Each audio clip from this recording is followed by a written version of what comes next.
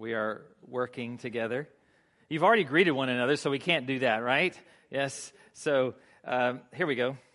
Thank you.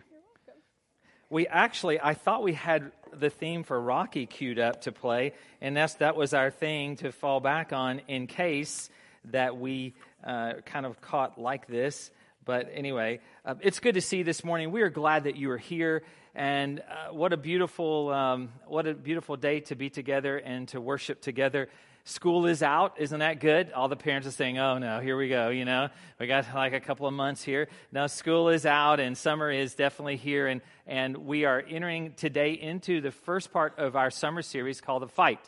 And you say, "Well, I didn't come to church to fight." Well, the reality is, as Travis so capably pointed out to us last Sunday morning, if you were here, that we are in a fight, whether we want to be or not. We are in a fight, that there is a fight in that of the spiritual realm, if there is not a physical fight in our life today, that there is a fight that we find ourselves engaged in today.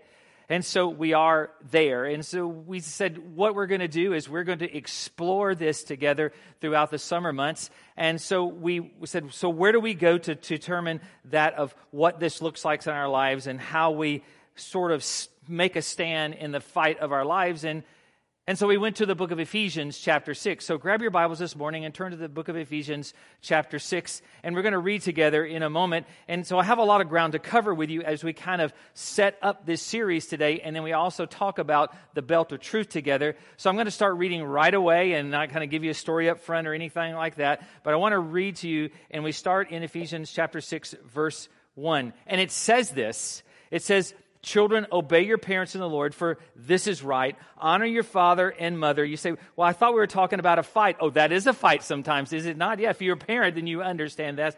Because this is the first commandment with a promise, that it may go well with you and that you may live long in the land. Fathers, do not provoke your children to anger, but bring them up in the discipline and instruction of the Lord. Bondservants, obey your earthly masters with fear and trembling, with a sincere heart, as you would Christ. Verse 6, "Not by the way of eye service as people pleasers, but as bondservants of Christ, doing the will of God from the heart, rendering service with a good will as to the Lord and not to man." Verse 8, "Knowing that whatever good anyone does, this he will receive back from the Lord, whether it be as a bondservant or as free. Masters, do the same to them and stop your threatening. Know that he who is both their master and yours is in heaven, and that there is no partiality with him." There's a couple of thoughts I want to share with you this morning as we work our way through this. And this is perfect for Father's Day. Happy Father's Day to you. This text is absolutely perfect for that. And so the first thought is this: what about the middle? Because if we're really going to understand what the fight is all about today, then we have to look at it very contextually. We say a lot of times that context is everything here at Hope Fellowship. So we have to start at the beginning of chapter 6 and understand and frame what Paul is saying to us in its entirety. Because in verses 1 through 4, it talks about obeying, children, obey your parents, honor your father and mother, and it's a perfect text for that of Father's Day. It's absolutely perfect. Yes.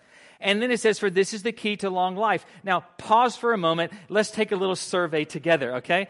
And so how many of you have ever used that text, that's verses 2 and 3, that says, "Honor your father and mother, and that it may go well with you, and that you may live long in the land," or a long life? How many of you have ever used that text with your children for leverage for good behavior? Raise your hand if you've ever used that. Anybody? Anybody? Was a few of you. Good. Terrific. Have you ever said to them, "And if you don't listen to me, then you're never going to see 12 years old"? That's exactly right? Yes. If you don't listen to me, and that's not the way to use it, but yet that's the way we would be very tempted to use it, I think.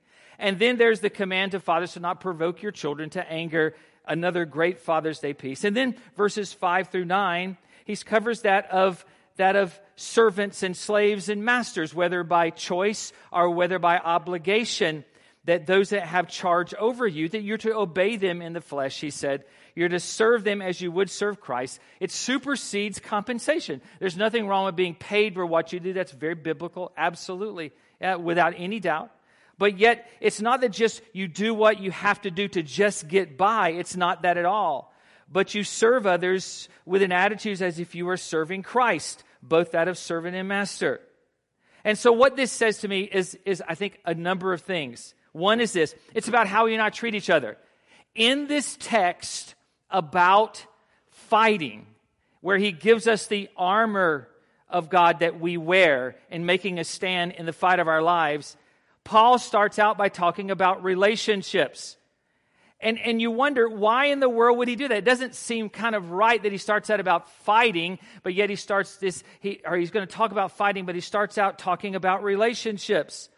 And I believe it's absolutely contextual and perfect, because here is my thought this morning, that most likely that is the place where we find most conflict in our life, is that of relationships. It absolutely is. That we need armor in our life, well, at home, if you're a parent sometimes with your children, if you are a husband or a wife that's with your spouse, that there is a great place for that of spiritual armor, because there are fights in those situations. Now, don't look at me like you have no idea what I'm talking about, right? Oh, my home is perfectly, peacefully bliss, all those kinds of things, and we never have arguments, and we never have fights. Some of you will even say that your fights are nothing but loud discussions, right? Isn't that right? Yes. But we do have fights. We do. So let's level the ground for a moment, because Paul is the one that starts out about relationships, so we have to talk about him for just a moment. So here's the thing. In your life this week, in your family life, in your relationships, I'm not going to say loud discussions. How many of you have had a fight with your spouse or your children this week? Raise your hand. Let me see your hand. Anybody? Okay. Some of you. That's good. Perfect. All right. For those of you who have not raised your hands, hold on. It's coming. It's going to happen, right? Yes. It's going to happen because, hey, we're all sinners, and you put us close together, at some point there's going to be an explosion. It's like sandpaper rubbing against sandpaper, that it's going to, at some point, create some heat. So in that I think that context of relationships, yeah, it's perhaps one of the greatest places that we find conflict within our life, but I think it's also one of the most influential places that we respond as Christ would respond, with that of respect and value. As God sees us, that we see one another. Yes, both servant and master. And what this says to me is this, that I can't live my life compartmentalized. I can't do that. As I act here in church, so I act at home. That's interesting, isn't it? Wow. Yes. All of a sudden, the air is sucked out of the room for some reason, right? Yes, because I acted here. This is how I acted at home. Because I think sometimes we think, okay, here is my professional life. And over here is my spiritual life, or here is my home life, and over here is my spiritual life. And somehow I compartmentalize those two. And let me point out the obvious to you this morning. God is in every moment of our day. Realize that. He is in every moment of our day, and we should live like that in every action that is shown toward others, in every word that is spoken to others. And I realize, I understand this is messy and inconsistent, as we say about our lives all the time, and there is grace to cover us when we don't get this right, and there is grace to cover you on the ride home as you are reminded of all these faults, in your life and my life. But this is about duty and unity, is what he talks about. So what does this have to do with the fight? What does it have to do with the fight? What does it have to do with this character here? Yes, we call the staff in our staff meeting this week that somebody had the idea that we were going to name him. So somebody said that we would name him Bob. I don't know why they wanted to name him Bob. For all the Bobs in the room, I don't know if that's if that's good or bad, but they said to name him Bob, and then he is a creation of Seth, our creative arts director, so we named him Bob of the house of Sethicus, is what we named him, yes? Because it sounds very much like a Roman foot soldier. So this is Bob of the house of Sethicus. And so what does this have to do with him? That in this text about warfare and fighting, that Paul starts out about relationships. He starts about our life. He talks about fathers and mothers and children and employers, employees and masters and servants. And I begin to think, why did he start out like that? Because what I realize when I read verses 1 through 9, it's God's ideal for our life is what it is. It's God's design for our life and how we should live in a broken world. It's our response to the brokenness of the world in which we live in. Yes, that we respond to the expected and those things we expect in a broken world. We expect hardship and fights, and we expect disobedience, that we respond to the expected with the unexpected in our lives. And that is that of value, and that is of respect.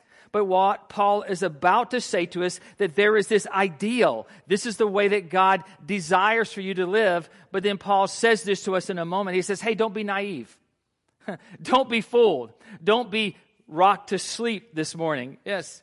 As this is the God's ideal, that this is all very convoluted by the presence of this hostile evil force, these powers of darkness that work against you and I. He said, hey, this is a warning to you and I that there is this ideal of God, but there are these hostile forces of darkness in the world that works against the ideal of God. And this is going to be messy at times in your life.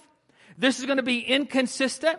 Yes, there are times that you're going to say things to your children that you probably should not have said out of anger. You're going to provoke them at times. There are times when there's going to be tension between you and your wife or your husband. That's going to happen. There are times when you are just going to do enough to get by on your job because you think that you're underappreciated and you're underpaid. You say, oh, preach it, Mark. That's exactly what I want to hear because that's the way I feel. And so you're just going to do enough to kind of cover the bases, and you're not going to serve your employer or your master as you are serving Christ. So yes, why? Because there is an evil force of darkness in this world working against you and I, and he opposes the things of God. That's what we have to understand. That's why I believe Paul starts this text out this way. He's saying this is the ideal of God, but then there is this evil force that opposes the ideal. And he said, but Mark, wait a minute. I thought when Jesus went to the cross that he fixed all of this for us. I thought when he went to the cross, he said that thing, it is finished. And so all of this was done, and the devil has no power over us anymore. As believers, he's defeated death and hell through the grave. I thought what you're talking about is a text from the book of Colossians chapter 2, verse 13. I'm going to read it to you. It is exactly what you're talking about. Here's what Colossians 2:13 says. And you, speaking of everyone in the room that has come to Christ, you're following the Lord this morning. And for those of you that are not following Christ today, can I say to you, man, we're glad that you're here. Thank you so much for coming and sharing donuts and coffee and sitting here and simply listening to the music maybe this morning and listening to me talk for a while with you. We are glad that you're here. But he says, and you, those that are following Christ, who were dead in your trespasses and the uncircumcision of your flesh, talking about a work of our heart, not a surgical procedure, God made alive together with him, having forgiven us all our trespasses by canceling the record of debt that stood against us with its legal demands, and that was death. You say, oh, that's what I'm talking about, Mark. So why this Roman foot soldier? Why the armor? Why does Paul give us these things in Ephesians chapter 6? And he goes on to say, this he set aside, nailing it to the cross. He disarmed the rulers and authorities and put them to open shame by triumphing over them in him. That's the part that I like. Yes, that's it. So if it's done, then why this sermon series? If all of that's taken care of, then we just read the undoing of Satan's powers, then why? Well, let me give you the rest of the story this morning. Because if you're going to read Colossians chapter 2, then you have to read Romans chapter 16. And here's Romans chapter 16.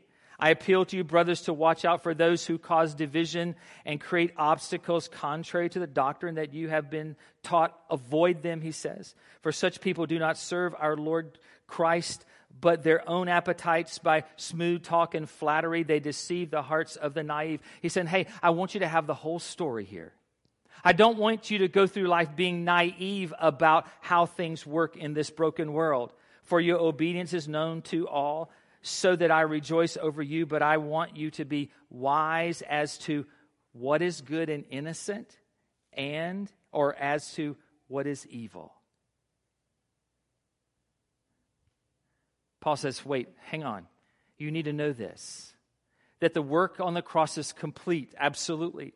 That God, we can't look at this as if God, through his son Christ, does something halfway. That's not what we are in any way inferring in this teaching at all. But what I realize is this, as he goes on to say that you and I live in the middle. We live in the very middle of that of Colossians 2 and Romans chapter 16. Because he goes on to say in verse 20 of Romans 16, he says, the God of peace will soon crush Satan under your feet. The grace of our Lord Jesus Christ be with you. That it's not happened yet, it will happen, but it is the not yet. We've used this theological term so many times, the already and the not yet, that you and I live in the middle. We live in the middle. And sometimes it really stinks to live in the middle, doesn't it? Yes, absolutely.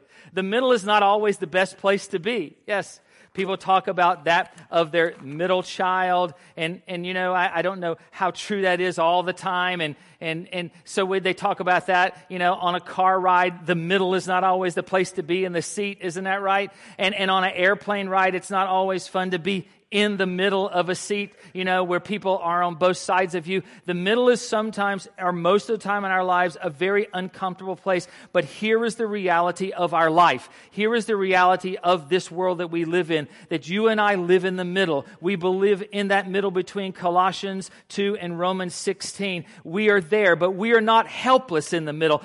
That's what you need to understand this morning. Paul is in no way insinuating that whatsoever. We're the in-between. Yes, all of us in this room, every one of us. Listen, if you are sucking air today and there's blood flowing through your veins, you are living in the middle.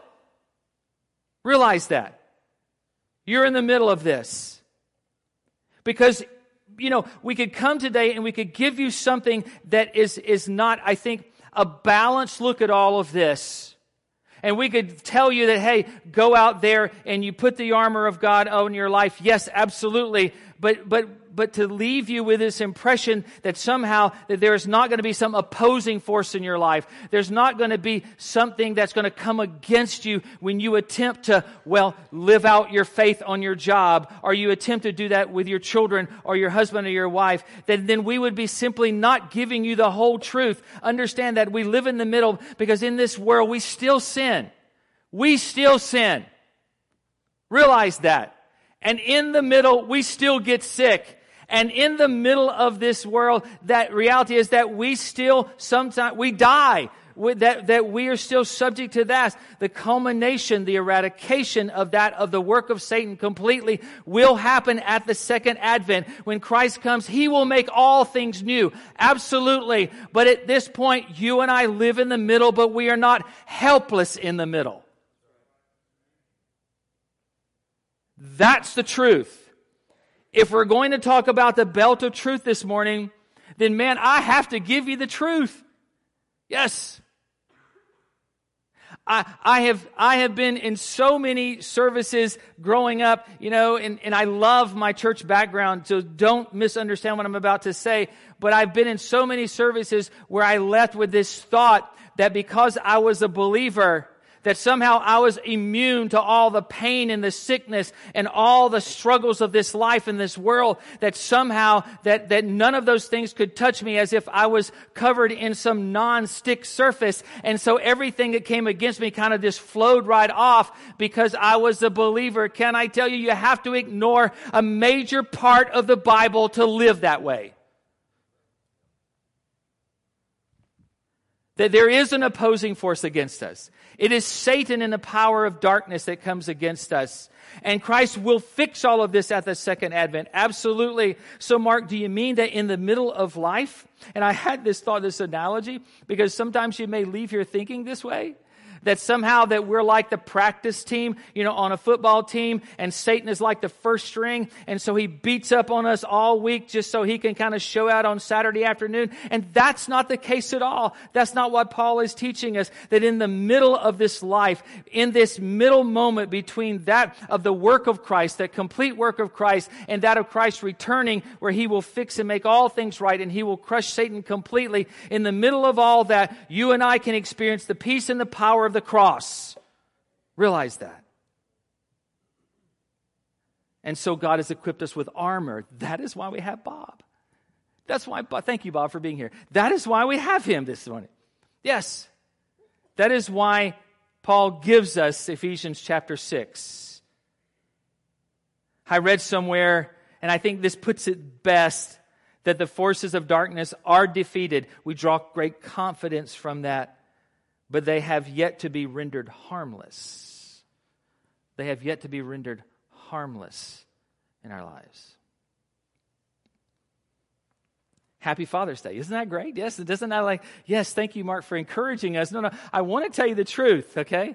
I want to tell you the truth. If you look forward to this, talking through Ephesians chapter 6 and the armor of God and that of the fight, and that's not what you expected. Well, we're going to start out, I think, biblically correct, and that is that we are living in the middle. And so what Paul says, hey, but hang on, I'm going to give you verse 10, okay? Don't give up, don't close the book, don't quit. Let me give you verse 10. And here's what he said, finally be strong in the Lord and in the strength of his might. And when I read that text, man, I read it over and over and over, and I thought, Lord, what are you saying? Because you simply say, be strong in the Lord and in the strength of his might. And I underlined, I circled it, I highlighted the strength of his might, and I begin to be curious as to what that means. And I want to flesh that out to you. But the second thought is this, be strong in the Lord, not, and there's a line there on your notes, write your name.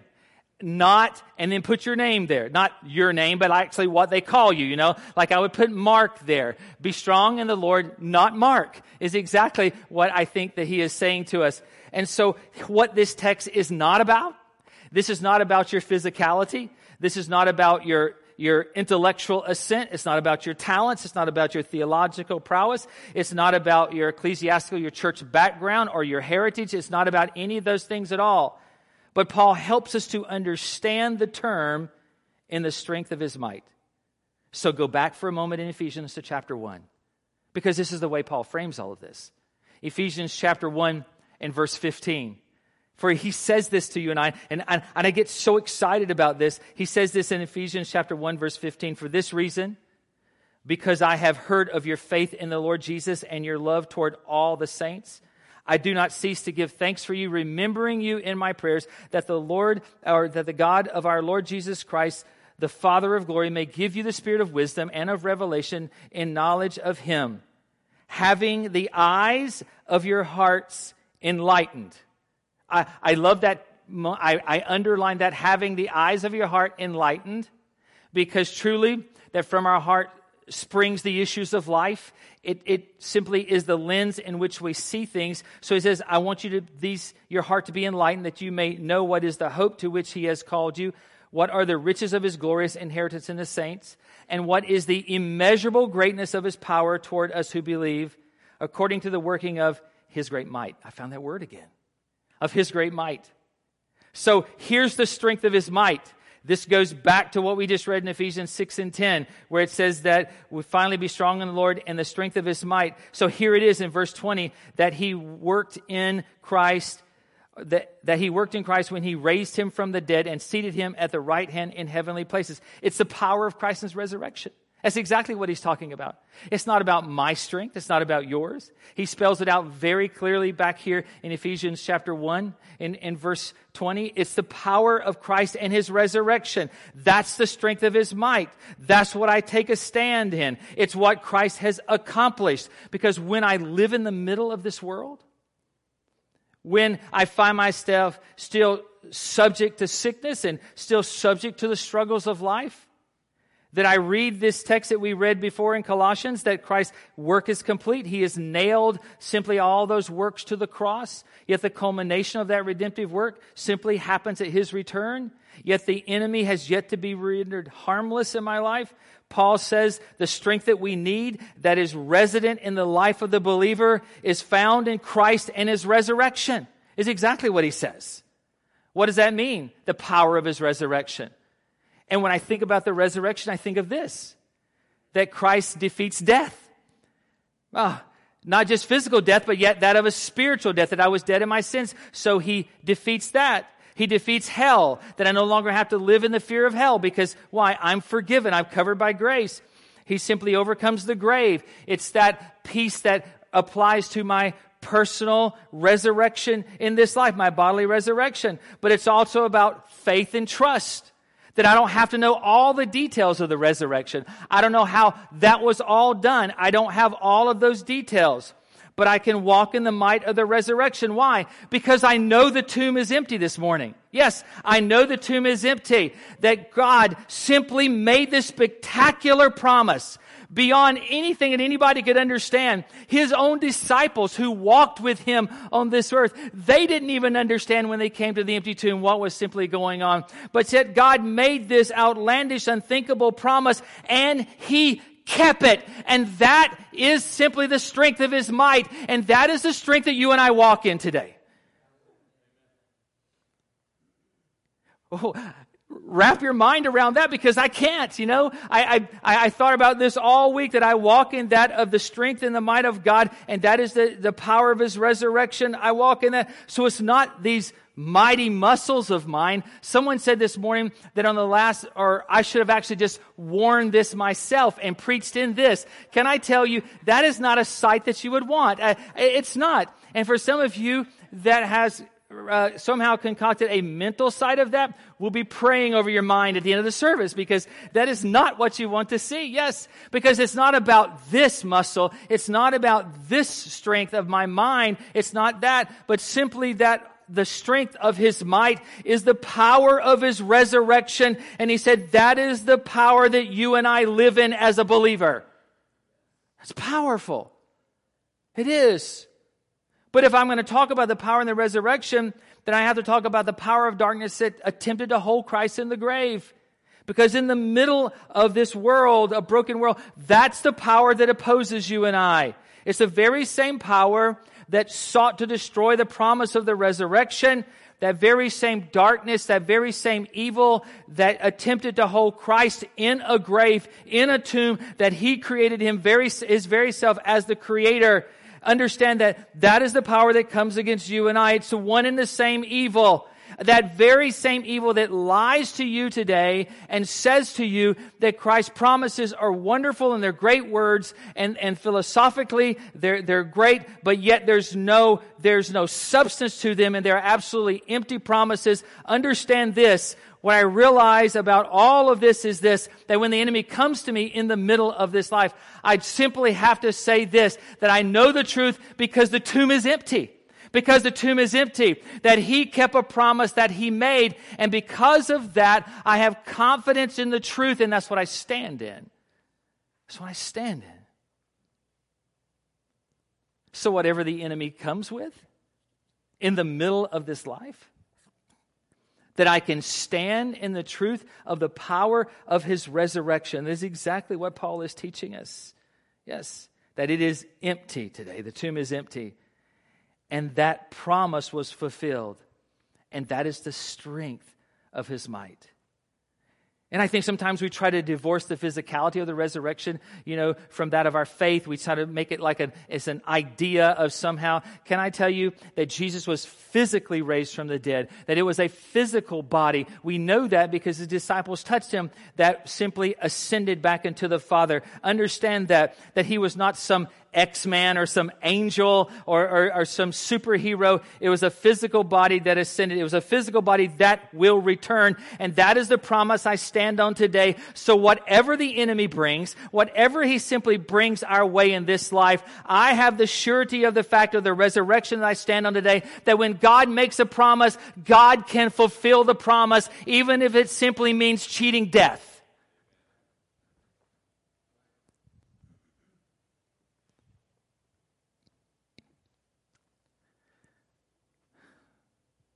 In these few verses, there is so much.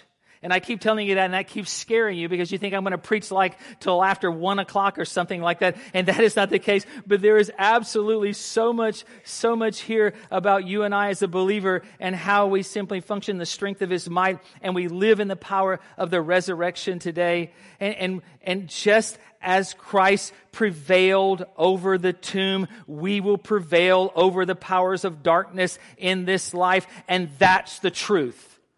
That's the truth. That's truth.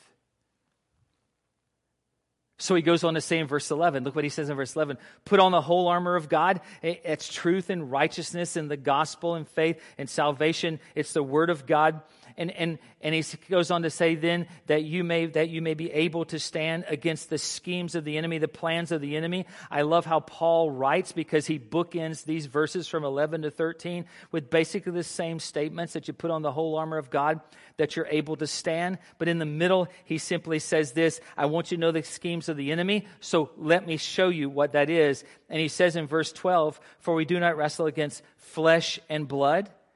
So I think sometimes we're looking in the wrong place for the working of the enemy in our life, but against the rulers, against the authorities, against the cosmic powers over this present darkness, against the spiritual forces of evil in the heavenly places.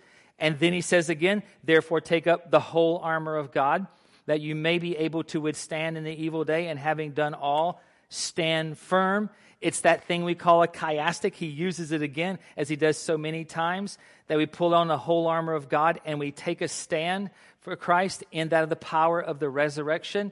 In the middle of this world where we live, we're reminded that this is a fight, but it's not just any fight.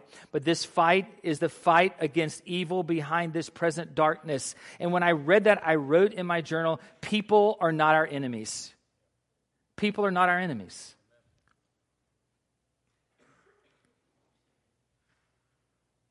Oh, Mark, you don't know who I work for. You don't understand that I work for like the spawn of Satan. You just don't understand this in my life. Again, it's exactly why Ephesians chapter 6 is started with that of relationships. It's what it all comes back to. It's the fertile ground for conflict in our life, but it's also the very fertile ground for you and I to respond to the expected in this world with the unexpected, and that is respect and value. It is absolutely that fertile ground. And so that's why Paul starts out exactly like he does. And so what I realize is that people are not our enemies, but this is not about our ability. It's about his might that you will be able to stand. And I begin to think about the word stand. That this is not a call, as we read this together, this is not a call to invade the domain of evil. That's not what this is not a call for us to simply form up and to march into that of darkness. That's not what it is. He says simply to stand. And he says that to us a number of times here, that we are to stand. It's to maintain. Listen, maintain is not a bad word. Understand that. It's not a bad word. Standing is not a bad word as long as we are simply standing in what Christ has already done for our lives. And that's exactly what he's talking about. We're standing in what Christ has already won for our behalf. If you look at this in context, if you go back to chapter 4, Paul talks a lot about walking. He says that we're to simply walk in the manner worthy of our calling. In chapter 5, he talks about walking again. We're walking in the love of Christ as Christ has loved us. We walk as children of light, he said. He said that we simply walk as wise and not unwise. We walk as sons and daughters and no longer slaves. But then you get to chapter 6 and he says, take a stand. He said to take a stand, to stand firm in the battle. You hold the ground that your king has already won for you, and you plant your feet firmly in the truth. And I said, so what is the truth? It's what the armor stands for. That truth is found in Christ. It's righteousness, not ours, but it's his. It's the gospel that's in Christ alone, that I bring nothing to the table. It's about faith, that I don't need all the details, but God's track record speaks for itself, that he fulfills his promises. It's about salvation, that he's committed to complete what he has begun within my life. It's about the word of God in the fluidity of this world, that I have something absolutely substantial to stand upon. That I stand in the strength of his might, the power of his resurrection. So if you thought that living in the middle of this world was somehow that you live helplessly at the whim of the enemy and anything that he wants to do in your life or do to your family, that he is more than welcome to do that because you are helpless, that is absolutely contrary to the picture that Paul paints for you and I about standing. Because it really is all about what we stand in, is what this is about. and we stand firm in the truth of Christ and his resurrection. And if God promises it, then rest assured that God will see it through on your behalf. Trust him. Trust him this morning. So verse 14 says this. He says, stand therefore having fastened on the belt of truth. This is about truth and confidence. You say, Mark, finally, today was about the belt of truth, and it's taken you this long to get that. I told you I had to set it up for you, okay? So don't judge me, all right? But I told you I had to do that to get you to this point. You have to understand that we have to set the foundation for us to talk for the next few weeks together. He says, stand therefore having fastened on the belt of truth, while living in the middle in the strength of his might that we put on the belt of truth. It's about truth and confidence. Truth and confidence are like peanut butter and jelly. They really are. They simply go together perfectly, don't they? I don't know who first discovered that, but they go together perfectly. Because here's the truth, that in the middle, he has not left us alone to our own devices. Understand that. Not left us alone to just figure out things for ourselves. But we stand in the might of his strength this morning. But the truth is that the tomb is empty, and we stand in that fulfilled promise. And in that, I find this supernatural confidence for my life to stand in unwavering truth today. The belt of truth is what it is. I began to read about the belt of truth. And what the belt of truth is this. It serves a number of things. Maybe your translation says you're to gird up your loins with truth. Maybe that's what it says. From what I read, it's the very first thing that's simply put on by the Roman foot soldier. Paul would have used that example of a Roman foot soldier to the church at Ephesus because that's what they would have understood. So the first thing he puts on is the belt of truth. It's a powerful thing because why? Because it all starts with truth. If we don't start there in our discussion of all of that, of the armor of God, then we have missed the building block of all of this, because it's all built upon Christ and the power of his resurrection. So that's where we have to start. So the soldier puts on the belt of truth first. It supports the sword of the Spirit. Absolutely. We also know that a soldier would have worn a robe, and at some point for his dexterity purposes, that he would take in the robe and he would pull it up and he would somehow stuff it under that of the belt and cinch the belt around it so that he could be free to move. And I think, that was a thought that I had, because there's this freeing aspect of truth.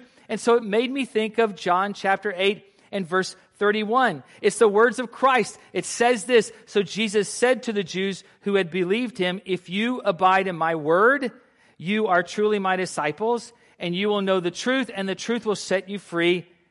And they answered him. We always stop at that first part and say, know the truth, and the truth set us free. That's a wonderful word, and we love that. But when you get to verse 33, it really gives you some context. It says, and they answered him, we are offspring of Abraham, and have never been enslaved to anyone.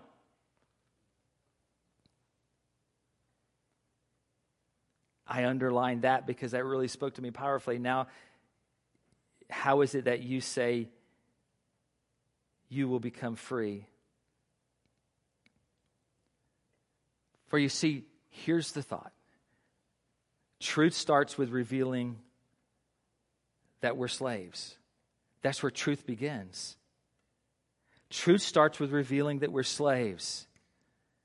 For some of you in this room, that you're a slave to your sin this morning because that you have not had that redemptive experience with Christ and you have not come to him. So you're a slave to the sin in your life.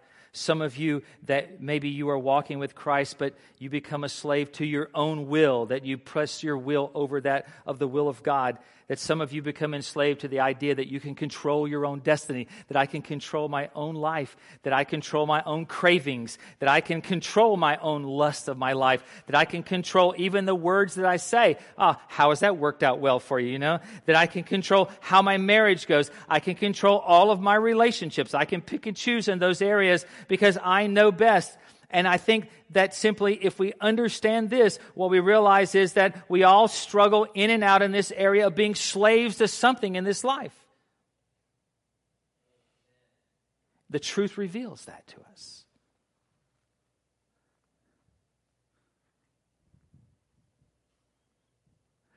That we find ourselves enslaved to something. Now, if I pull this off and he falls over, I apologize for that. Yes. He said, Mark, you could have at least brought this really nice, clean, new chain that you come from the hardware store. No, I believe that this would be the chain that the enemy would use in our lives. And to just hear it gives you this feeling of confinement. Listen.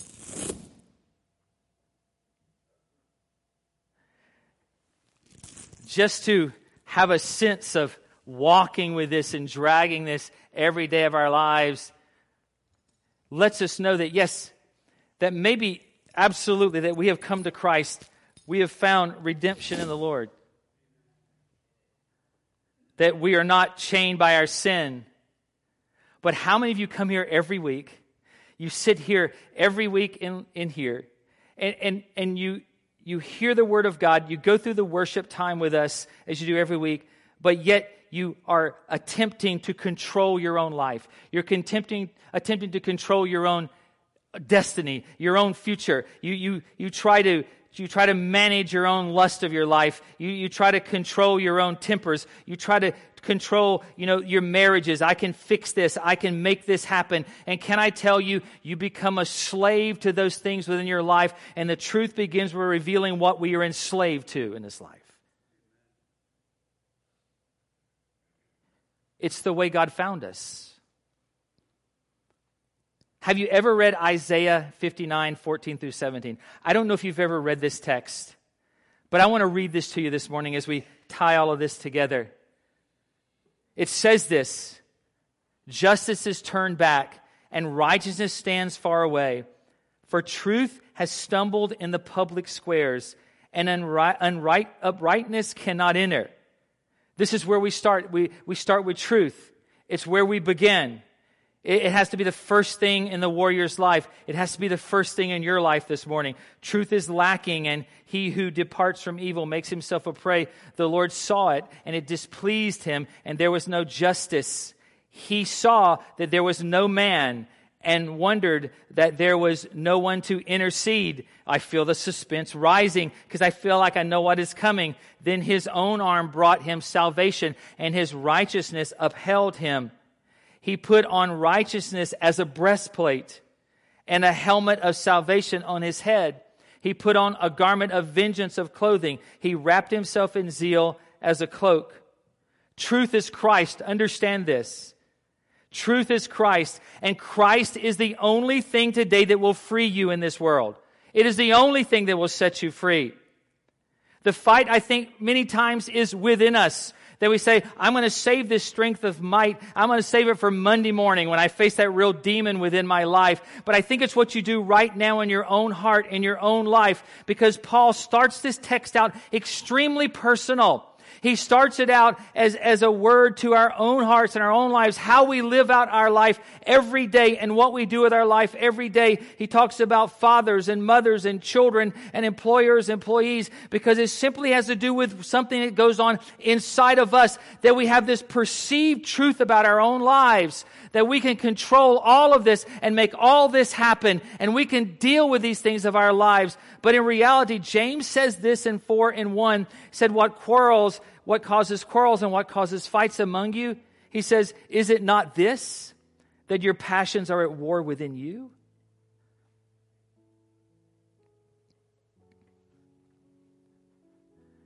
It's within your own heart. That the war in your life today is fear. The war in your life today is doubt. The war in your life today, is so many things. In the middle of this broken world.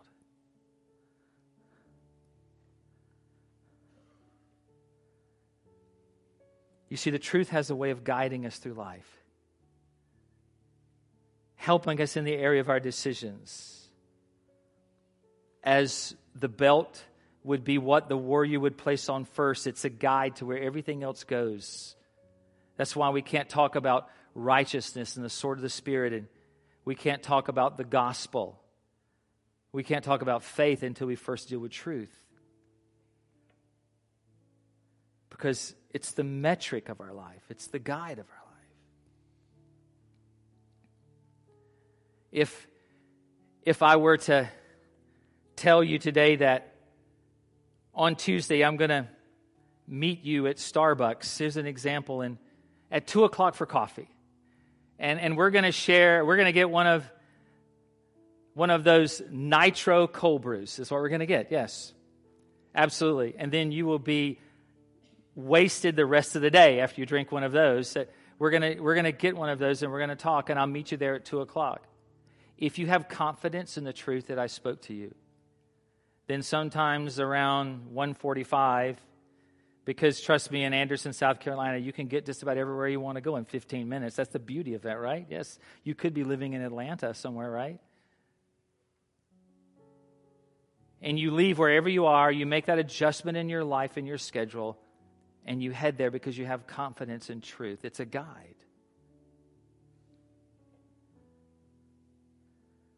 For some of you, the guide in your life, the perceived truth in your life, is you live by personal truth.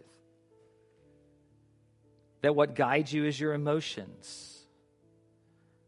For some of you, it's your desires. Oh, it's my gut. That's what I make decisions. It's my gut. It's how I feel at the moment.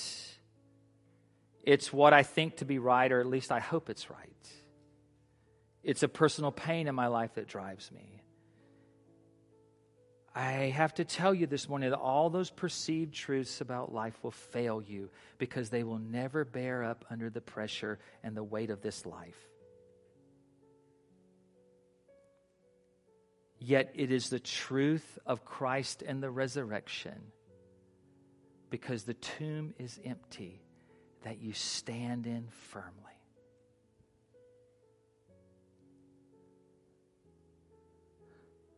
For some of you, what guides you is that you simply live at the altar of someone else's opinion about you. It's a perceived truth. It's where you worship. It's how I think you see me, or sometimes how I pray that you don't see me for what I really am. It's the truth that somehow you have this fear of rejection from God and of others, even someone in this room this morning. That my issues are really too heavy for God, and that I'm damaged goods. And lies of the enemy chain us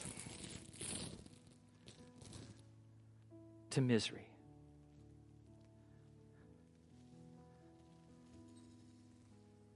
Do you know what the devil's scheme was when it came to the resurrection? It wasn't in my thinking. Now, take this for Mark's thinking, okay? It wasn't necessarily the tactic or the purpose was to kill Jesus. And I know that that's going to throw you off theologically, but listen to me for a minute. I think the scheme of the enemy was this. His scheme was to simply make God out to be a liar. Because if he was to make God out to be a liar, that what God had promised God was not able to fulfill, then everything else falls like dominoes behind that.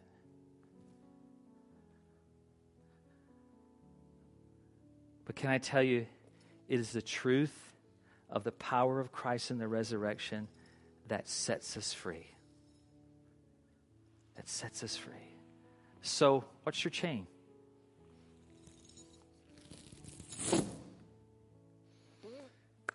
You say, Mark, you've done that a number of times. We get the point. I just wanted you to hear it one more time.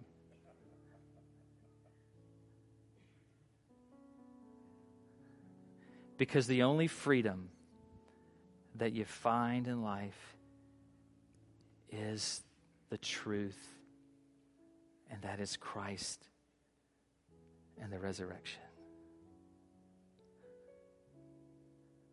All perceived truth will let you down at some point. So trust him. Would you bow your heads with me for a moment for prayer? Father,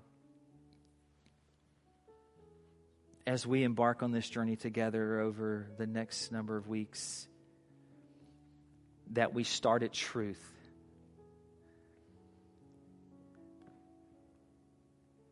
Because the lie of the enemy in our lives is that God's promises are empty, that He is somewhat incapable of fulfilling, or He's uncaring about our situation. That somehow we have to just be better on our own, or we have to stop doing what we're doing, or we have to work this out with our own power. But the truth is, and Father, let us hold that in our hearts this morning, that this is not about us. But the truth is, this is about the strength of His might, the power of Christ in His resurrection. That God is faithful. That God is able to fulfill what He's promised in our lives. That He's not left us hopeless in this world. But yet, He's given us strength to stand in. So, Father, for a moment, may we look into our own hearts and our own lives. What are the chains of our life? What are the things that we're dragging around this morning? What are the perceived truths of our lives? And may we surrender that to absolute truth today, that You are the only way that we'll ever be free. So, God, speak to us.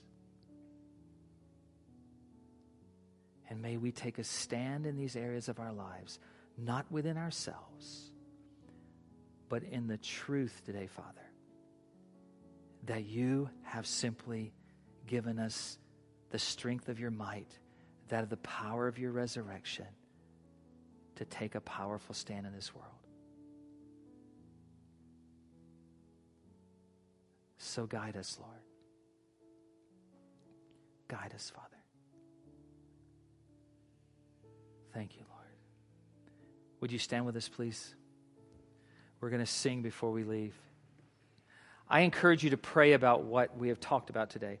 Let this sink into your heart, into your mind. What are the chains that you are carrying in your life?